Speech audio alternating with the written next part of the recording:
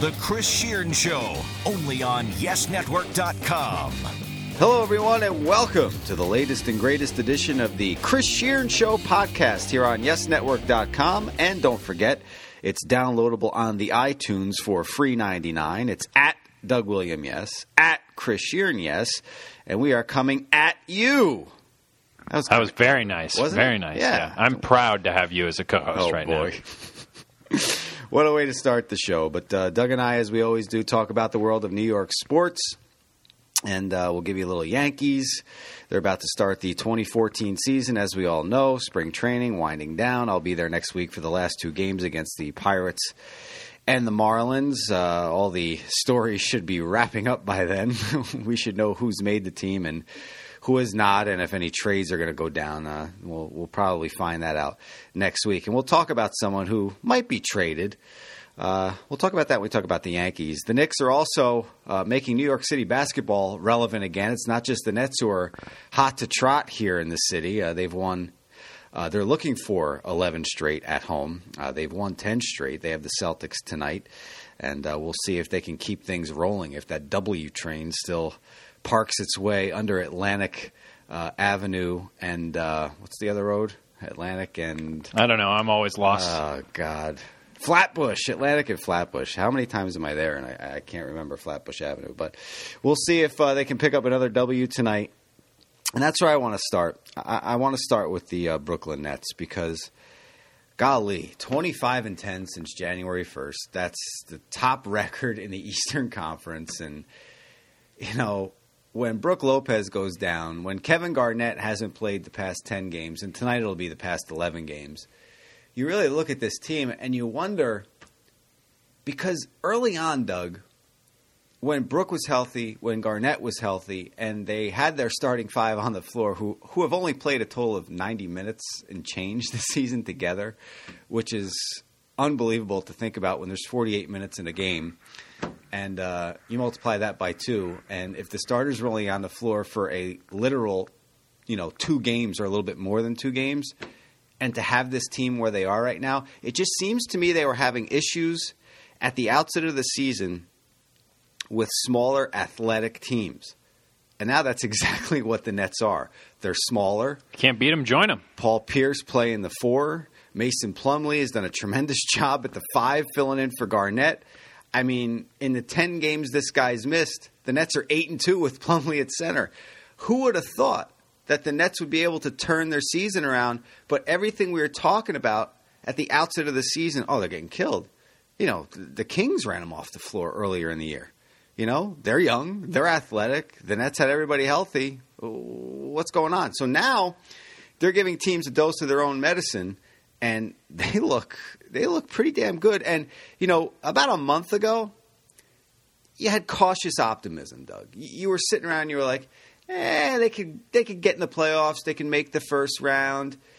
They can get a win in the first round, maybe get to the second, make some noise, but that's it. But the way this team is playing right now and the way the defense is playing right now, this is a dangerous team. I'm going to say it. This is a team that could compete for an Eastern Conference title. It can. The way they're playing right now. Yeah, I think what you said about Mason Plumlee makes a lot of sense because he is not only a big man and a center, but he's very athletic. And I remember being at a Nets practice a few months ago and watching him do a drill where he would jump up right underneath the rim. He would jump up and touch the top of the backboard 10 times in a row. And that seems like it's very simple, but that is a lot of leg strength being worked out. He didn't even have close to the hops that he has now when he was at Duke. You can see that there's a progression there. So he has been huge for them because they had a gaping hole. Without Garnett, we all thought they don't have a big man without Brook Lopez, not to mention the fact that Garnett got hurt. Now it's just Blatch, but Plumlee has come in and filled a real hole. And I agree with you. I mean, they are big when they have to be, and they're fast and athletic, and with Paul Pierce at the 4 when they have to be as well. So, and, there were some games where Jason Kidd, and he said he doesn't want to do it too much, but he had to go big. And I believe it was the Memphis game where he had Collins and Plumlee on the floor at the same time. They beat the Grizzlies at home. The Grizzlies were 7-2 themselves coming into that game. They won 7 of their past 9 games, and Nets were able to hold them off. And mainly because of Marcus Thornton, who shot the lights out. He had like 15, 17 straight points in the third quarter to quell a Grizzlies comeback attempt. And, you continue to watch this team. You continue to see how they grow, especially on the defensive side of the ball. And I didn't think I'd hear myself say this out loud. I knew they'd make the playoffs, obviously. I knew they'd probably compete in the first round, maybe even get a win in the first round, but I didn't think they'd go anywhere past that. But now my train of thought, and listen, they have 3 away games next week after this 3-game homestand. They're not as good on the road as they are at home. But in March, I think they've only lost 2 games in March. And we're talking about a win over the Heat. We're talking about a big win over the Raptors back on the 10th of this month. They've beaten Phoenix. They've beaten Charlotte. And one of the key factors, we talk about Mason Plumlee. Paul Pierce has been unbelievable. Sean Livingston has been tremendous. But this team only goes far if their point guard, Darren Williams, continues to play the way he's playing. And it's not just on the offense. That's what he's known for. Right now, he's doing it at both ends of the floor. I mean, he really looks like the Darren Williams of old. He's the most important player not only this season, but in that franchise because, we've seen him go down with an injury and the Nets haven't gone anywhere. And now that he is really playing well, he talks about getting healthy and getting in a rhythm. That is the key. And there's nowhere else you have to look if you're wondering where the Nets are going to go or where they've been. Is Darren Williams playing his best basketball, and is he healthy? Well, then the Nets are probably pretty good. That's kind of just the way it works. Yeah, he brought up with the media in February he was dealing with confidence issues. This was at the outset of February. Those seem to have gone away, and he also quipped, it's kind of hard to play basketball with 2 bad ankles. He got the PRP treatments again, the platelet-rich plasma treatments in both ankles. And ever since that happened, just like last year after the All-Star break, he doesn't have the numbers he had last year after the All-Star break, but he's playing a complete game. He's doing it on both ends of the floor, as I mentioned. This team is scary. Now watch them go out and lay an egg against the Celtics like they did 2 weeks ago up in Boston. I don't expect that to happen tonight. The Nets are just – in sports, Doug, you played, high school, college. Did you play in college? You No. didn't play college. But you played in high school. You played all your life until you got to college. Once you get in a mindset, it's kind of hard to get out of that mindset. You might have a setback here and there. And this team was like 2 steps forward, 1 step back all season. But it seems like even that has gone by the wayside. And I brought his name up once. I'll bring it up again. Paul Pierce sets the tone in that locker room. He really brings everybody together, and when the whip needs to be cracked, Paul Pierce is dressed like Indiana Jones. I'm telling you right now. And the team just responds to him. And you talk about the word professional. The truth is the truth in so many ways when you bring up that word. He's great in the locker room. He doesn't give you the canned sports answers. He gives you what you want to hear. He gives you the answers. He doesn't pull any punches. He gives you, for lack of being corny, the truth. And I'll tell you one thing, Chris, that I believe about basketball, and it exists both with the Knicks and the Nets right now. I think teams, in order to be really good, need a leader behind closed doors, a leader in the locker room, and a leader on the floor. And if you're both, great. But not a lot of guys qualify as both. The Knicks have struggled this year because they don't have that guy behind closed doors. Carmelo Anthony, Kidd, yeah. right. Used to be Jason Kidd. They don't have that guy. Carmelo Anthony is the leader, but he's the leader on the floor. The Nets have that. They have the guys, Pierce and Garnett, in the locker room. When they get out on the floor, Darren Williams, that's his team. But I don't think Darren Williams is the guy making speeches in the locker room. No. It's the veteran leadership that really makes these teams powerful as we get into the spring and summer months and the playoffs. That's what matters, is not only do you have leadership on the floor, but in the room. Yeah, that's a tremendous point. And you brought up Garnett, and even though he hasn't played the past 10 games, and tonight, as we said, it'll be 11 as we tape this on Friday the 21st. But you hear Plumlee after the game. Sarah Kustok, talks to the bigs afterwards, and you hear what they say. And Plumlee brought up the fact that Garnett, even though he's not playing, he constantly tutors Mason Plumlee. And you could see it. Garnett is the vocal leader on defense. I've been there. I've seen Garnett on the floor, and I see how he barks at everybody and tells everybody where to be. Especially Plumlee. And if you watch Plumlee, he's the same way. Doesn't matter he's a rookie. He's out there. He's captaining that defense. He's telling people where to go, where to be. Hey, here's a pick coming. Here's this. Here's that. It's those little things, those intangibles. Is Plumlee going to fill up the box score? He did have a double-double back on Monday against Phoenix. Is he going to fill it up like that every night? No. He doesn't need to. He just needs to play solid defense. He needs to set some screens on offense. And the offense that he does bring, the rebounding, everything else is gravy. Well, say what you will about Kevin Garnett, and there are people out there that don't like him, people out there that think he's, kind of dramatic, etc.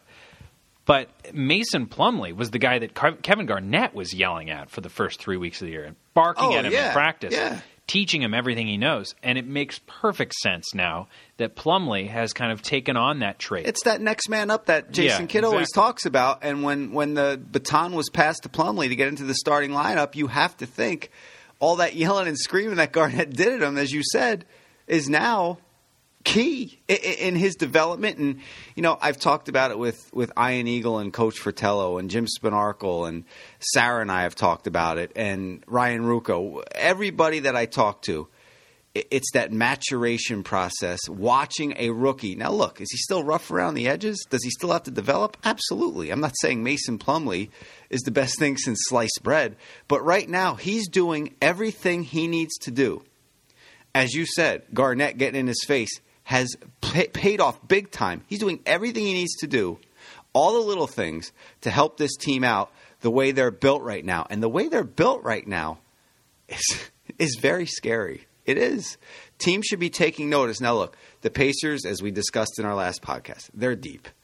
You brought it up. Luis Scola is your 12th man. You're pretty deep.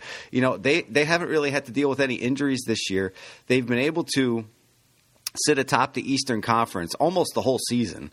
Do the Nets get to a series with the Pacers and sweep them? No, I'm not saying that.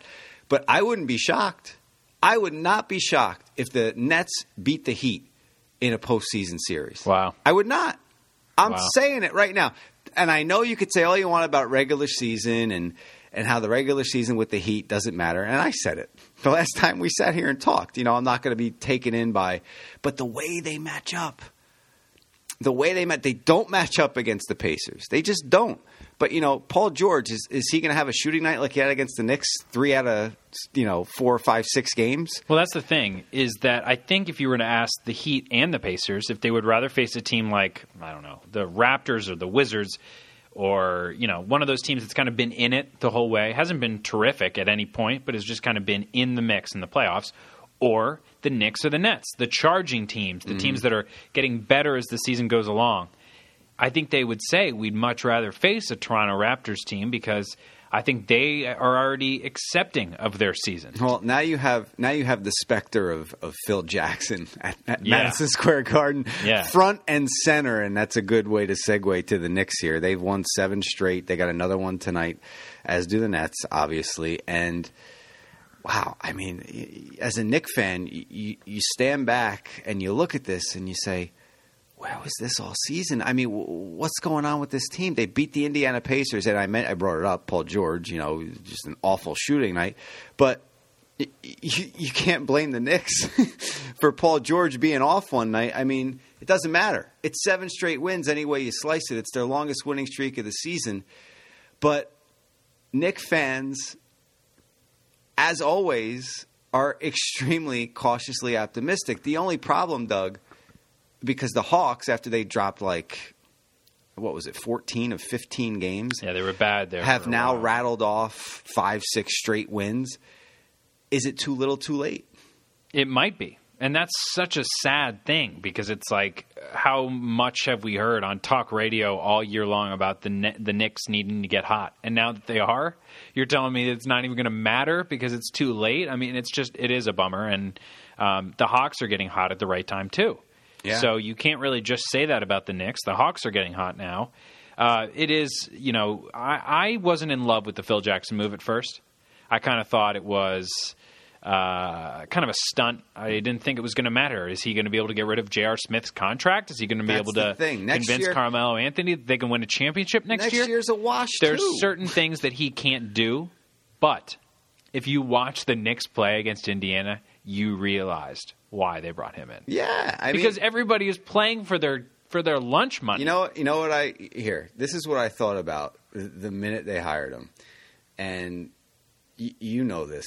When the Orioles brought in Buck Showalter a couple years back in August, what did Buck do? Because the Orioles were playing like hot garbage at that time. Buck made everybody accountable.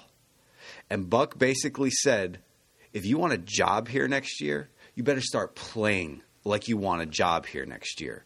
So these guys, now look, they know that they're under contract, especially those exorbitant contracts. They're not going anywhere. I mean, what can they do? They can't trade them. Nobody's going to take these guys. You still have Amari for one more year, correct? Yep. At how much money? A lot. You know it's a lot when you can't even discuss the price. That's expert analysis right there. Well, too much. Yeah, too much money. But honestly, me and a bunch of my friends who all grew up fans of the blue and orange, I have to say it, you sit there and you say, yeah, that's great. You brought him in. He's not coaching. Right. He said it in a press conference, I'm too lame to coach. But at the same time, that's a smack in the face to Mike Woodson. Oh, totally. The guy won 54 games last year, and it's not his fault that the guys that they brought in, the upper management brought in these guys who are basically, if they made those moves in 2005, the Knicks would be title contenders. But I don't think it matters that it's a slap in the face to Woodson, because not only are the players motivated now to perform under Phil, I think Mike Woodson's motivated. Yeah, they all are. If they suddenly get to the end of the season and they have a one-game or in situation and they win and make the playoffs, then maybe Phil Jackson says, I don't know if I could do any better than this guy. I like Mike Woodson. Let's keep him. So everybody should be motivated. It's not personal. And again, I was on your side. I was thinking, get Phil Jackson to coach or bust. Otherwise, it's a waste of money. Yeah. But now I feel like you can motivate a very I don't know what to call that franchise, but it is, for the last 15 years, for almost my entire lifetime, it has just been going nowhere. And by the way, we brought up Atlanta. I just wanted to check this so I was right. Atlanta's a half game behind Charlotte for the 7 seed right now. Yeah, the Knicks cannot just focus on one team. I mean, they're just going to have to win. That's all. I mean, I'm sick of feeling like this. We felt like this with the Yankees, of being like they just have to win every game for the next 18 games to get into the playoffs. It's almost a cruel amount of hope in sports. Yeah, it is. And the Rangers, not to bring up hockey just haphazardly, but the Rangers are, a point from being out of the Eastern Conference playoffs. So it's I'm considering not watching them tonight, because I honestly feel like I'm cursed. I am a cursed individual. Oh boy. It'll get better. It'll get better before it gets worse. Think about, just for a second, think about the Phoenix Suns, okay? They are 10 games over 500. They are 39-29. They are a half game better than the 3 seed Toronto Raptors in the East, and they are out of the Western Conference playoff. Oh, and the T-Wolves are 3 games over 500 and don't have a shot. They don't have a snowball's chance in hell. They're 34-33. They're 6 games behind the Mavericks. The Suns are a game and a half behind the Mavericks for that 8th spot. And the Mavs, what's the Mavs record? The Mavs are 41-28. And they're the 8th seed? Yeah, they're the 8. Now, Devin Karparian, who's at the BrooklynGame.com and who has been on BK Connect with us throughout the year on the pregame show with Rod Boone as well. But Devin tweeted out something that I thought, half jokingly, I think he was saying it. Maybe he was serious. I kind of looked at it and I said, you know what? He's right. He's absolutely right. He hit the nail on the head. He brought up as I see a youngster with a Duke jersey on walking down the steps at the Tennessee UMass game. I'm sorry, but Duke just lost. And my co-host is a huge Duke fan. Oh, man. I didn't have a dog in the fight, so my brackets are just brackets. You know, I had Duke going to the Elite Eight, so that screws my Elite Eight a little bit. I only have 6 teams left of my Elite Eight. I should have given everyone participating in the $1 billion bracket my bracket to have them copy the opposite of what I chose. That would have been the nicest and most humane thing of me to do. Well, I to think, say, pick the opposite of what I did. I think Mercer beating Duke blew up a lot of those $1 billion brackets if they had a perfect bracket going in. Because it's simultaneous combustion, though. It means it happened to everybody. I don't think a lot of people pick Mercer unless they let their 5-year-old pick their brackets. But anyway, I digress. What were we talking about? I think we were Devin talking about the Western Conference. You were bringing up a tweet that he had Devin made. Carparian. Let me tell you about the tweet as I go off on a tangent there. Too much listening to Opie and Anthony because that's all they do, for crying out loud. But anyway, Carparian tweets out, I think if a Western Conference team is out of the playoff picture and they have better records than the later seeds in the East, they should usurp those teams and take those playoff spots in the East. Now, at first I kind of chuckled. But then I said, you know what? He's right. The Western Conference, can we agree or disagree that the West is better than the East? As a whole, it is. Doesn't mean that the East won't bring the title home. No, because they have 2 of the top teams in the league. That's the thing. You're They're right. top heavy. You're right. They are top heavy, but top to bottom, the West. Yes. I bring that up because these teams that are fighting for those playoff spots play those teams more.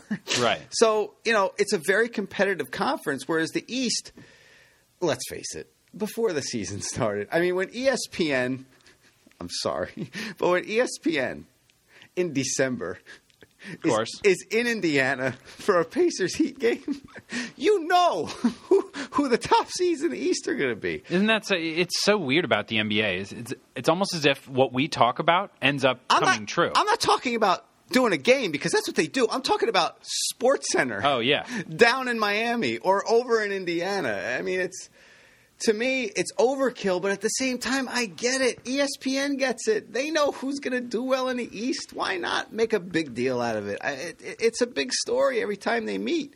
So, but I'm telling you right now, before we transfer to baseball, I'm telling you right now, the Nets don't sleep on the Brooklyn Nets. And I'm telling you this, too. The more noise the Nets make in the playoffs, the more pressure is going to be on the New York Knickerbockers, number one. Number 2, if they don't make the playoffs, oof. But I'm telling you this, too. If the Knicks make any kind of moves while the Nets are moving along in the playoffs, guess who's going to be on the back page? It's not going to be the Nets. By the way, the Nets just beat the Miami Heat in 7 games. Yeah, but the Knicks hired Steve Kerr to coach their team. Oh, my God. That'll be exactly what it is. Gonna happen. Oh, totally. You know they're going to try. If they don't make the playoffs and the Nets beat the Heat, Mike Woodson, sorry about your luck. I try to mold my goatee after yours. I color the hell out of it. Mike Woodson's was dark as night. I think goatee. I think Woody's goatee follows Yours me on was Twitter. Almost as dark, right? Well, just for men gel. Right, of course. Free plug on the Chris Shearn Show podcast. But, yeah. I mean, look into Woody's mustache or goatee, you see your soul. I mean, do, yeah. Dark. It is. And it's the coverage and the trimmage. I mean, it's perfect. Big time, like, area and circumference. Oh, my God. That thing is perfect. It's a thing of beauty. And I try to mold it after yours, but it's not as good as yours. Yeah, I could see the back headline of the paper saying, in the bottom right corner, it says, Nets limit LeBron to 0 for 20. Win game 7. And then the front page is Steve Kerr in and Mike Woodson out. Yeah. Oh, boy. New York basketball. You know it's true. Yep. It's sad but true. We talked about it last time. You know, the Jets are little brothers to the Giants. The Nets are little brothers to the Knicks. The Islanders are little brothers to the Rangers. And throw the Devils in there even though they have 3 cups. They're like the cousin. Yeah. Since the Rangers won theirs, they have 3. And who am I missing? Oh, the Mets.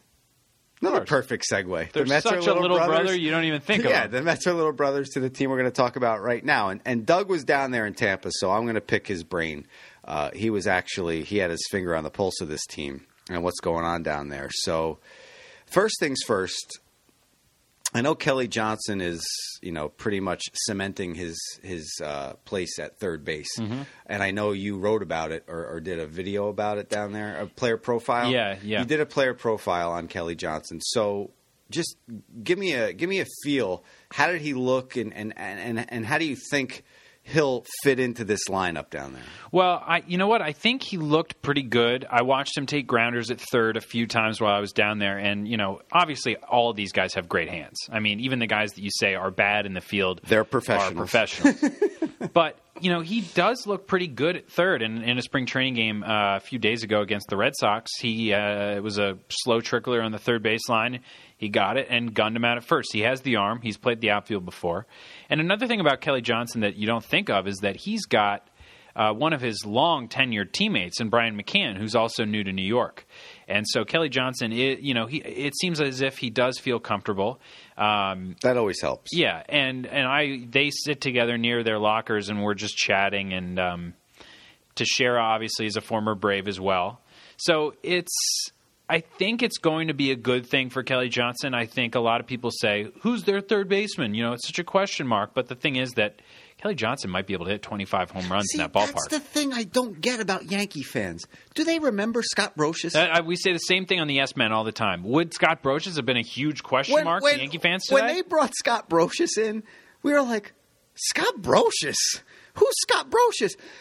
And how many titles did they win with Scott Brocious? And guess what? I mean, they won titles with a second baseman who couldn't throw the ball to first base. You make up for it. Yeah, Yankee fans want a bazooka at every position. You do not need a bazooka at every position. First and foremost, we always say it, you always hear it, and it's the truth. It's Paul Pierce in baseball. Pitching, defense wins championships, not bazooka bats at every position in the field. Right. I'm sorry, it doesn't. And I think the Yankees would never admit this, but I do think that they kind of followed the Red Sox model, which goes kind of with what you were just saying, which is you don't need a star at every position. You just need a guy who can contribute. And Kelly Johnson is perfect for that. He's going to hit 250, but he might give the Yankees 20 to 25 home runs in that ballpark. And generally, the Red Sox model of last year of winning a championship was that 1 through 9 was a tough guy to face. Right. And say what you will about Brian Roberts, say what you will about whoever DHs, say what you will about Kelly Johnson. Those guys are not easy because everybody brings something to the table. And so I liked what I saw from him. The Yankees in general, it's a different vibe around this team, obviously, than it was last year because it's a totally different and revamped squad. I was also there when half the team was in Panama, which was so it gives me a little bit of a difficulty to tell you exactly how the whole team is doing. Right. But yeah, that's the one thing, Chris, that has really bothered me about what I've heard from Yankee fans, at least since this season began. Injuries is a totally understandable thing to bring up as far as an issue. But saying that they have question marks at positions when they have players there. The Yankee team was a big question mark last year. We won 85. Question marks last year. Won 85 games. I know. Right. This year, I think maybe the bullpen would be the closest thing to a question mark. But other than that, no. They have players to play each position. Yeah, that's what we discussed last time. That's exactly what the problem was. The strength of this team last year was the bullpen. Anytime you have Mariano Rivera anchoring your bullpen, you're pretty much in good shape. They don't have that this year. So am I saying David Robertson can't do it? No, of course not. I think he could do it. I think he's capable. His control needs to be better. I mean, they don't call him Houdini for nothing, getting the bases loaded and then getting out of it. He's going to have you on the edge of your seat. But I really think in the pit of my stomach and in my heart, this kid is up to the challenge. And he has the makeup, too. Don't forget, don't lessen this. How many years was he sitting next to Mariano Rivera, seeing how he works, seeing how if he blew a save the next day, it didn't affect him? Reporters always tried to get Mo to say something amazing after he blew a save. And Mo just sat there, never too high, never too low, no matter if he saved the game 7 of a World Series or he blew a game in mid-June to the Red Sox. He's always at that even keel. And if Robertson, we watched it, but if he could mirror that I'm not saying he's going to be Mariano Rivera, but if he can mirror that attitude, that persona, that cocoon around himself, to just not care if he blows a save and not care if someone on a radio show or someone in a column, is starting to give him, oh, he's not Mo. He's got to block all that out. And if he has that mold of just, you know what, I'm not Mariano Rivera, but I'm going to go into the season, I'm going to handle myself the way Mo did, I don't think the Yankees have to worry. But the bullpen, as you brought up, great thing, great point by you, that's their question mark this year. The lineup is not. Here's another one I want to throw at you, and I know the team was in Panama. I don't want to quiz you too much because I don't know, what the deal was when you were down there, but something that's floating around. Now, the guy's hitting over 400. I know it's spring. Francisco Cervelli. And listen, this kid, and I call him a kid. He's not really a kid anymore, but I've known him since he was a kid. One of the nicest guys you ever want to meet. One of the hardest workers you ever want to see. And I know he got in with the biogenesis baloney last year. He got the 50-game suspension. I have sympathy for the kid. I do. And if you want to talk down to me about that, how you can give Alex Rodriguez, the business, but you're going to back Francisco Cervelli. Listen, Francisco Cervelli's not making $28, $29, $30 million a year. Okay? He knows he has to come and he has to battle every spring. And every spring, Doug, since he's been with the organization, has been a struggle. He gets hit in the head. Yep. He breaks his wrist. The list goes on. And then last year, he's finally establishing himself as a true backup catcher. And if you ask me, he could have been the starter. Oh, yeah. The way he was playing last year, defensively. And, Girardi says it all the time. It's called catcher for a reason. The offense is gravy. The defense is where you need him to be, and the way he works with the pitchers. Now you have that guy, Brian McCann. You can't trade Cervelli. You need and I'm not saying John Ryan Murphy or Austin Romine. Austin Romine isn't a competent backup catcher, but Cervelli's been through the struggles. He's been through the trials and tribulations. He's been at that level for extended period of times. And I know Romine got a look last year, but Cervelli could have been the starter last year. That's how good he was playing before he took that foul ball. My dad and I were sitting there, and I just turned to my dad and said, wow, he's really having a good year. And then bang, Nova throws his next pitch, foul ball off his wrist. They come out, they take him out. We were hoping it was just a bruise. Broke his hand. Mm-hmm. So then he tries to come back, and then biogenesis. It's just he's never if he had, how does the phrase go? If I didn't have bad luck, I wouldn't have any luck at all. That's Cervelli. But this team, Joe Girardi, and I know he sees it, and if they trade this guy, I'm gonna raise my eyebrow because this is something that Joe Girardi covets. Right. He covets having good, solid catchers back there. He's not going to try to get through the season. And then what if McCann gets hurt? Who are going to be your catchers? Austin Romine and J.R. Murphy? You just cannot. I want to get your thoughts, obviously. I'm just long-winded with this just because I'm a Cervelli guy, I guess. But do you think, even if they can get, some middle infield help, and I saw today that they're thinking maybe Cervelli and David Phelps, including David Phelps in the deal. That's if Pineda gets the 5 in the rotation. That would make Phelps a little expendable. But do you think they should get rid of Cervelli? Well, I think they're getting rid of depth in some positions to gain depth in others. And the thing is, remember Cervelli 2 years ago? It seemed like he had the backup job locked up with Russell Martin. Right, and then they sent him down. And they signed Chris Stewart on the last day of spring training. That's the other thing that happens, yeah. And so he's had back-to-back really heartbreaking seasons. And, the one thing is that Cervelli is close to Pineda, and Pineda really likes pitching to Cervelli. And that's perfect. Right. And it makes a lot of sense to me that would, happen. And I do think that they look at Cervelli as a very valuable piece. I would say they will not trade him. Give me a percentage. Give me a percentage. I would say 75-25 they will not trade him. Okay. David Phelps is an interesting option because they have Adam Warren and Vidal Nuno. They're pretty much both the of three which same guys. And Nuno has never gotten hit hard in his career anywhere.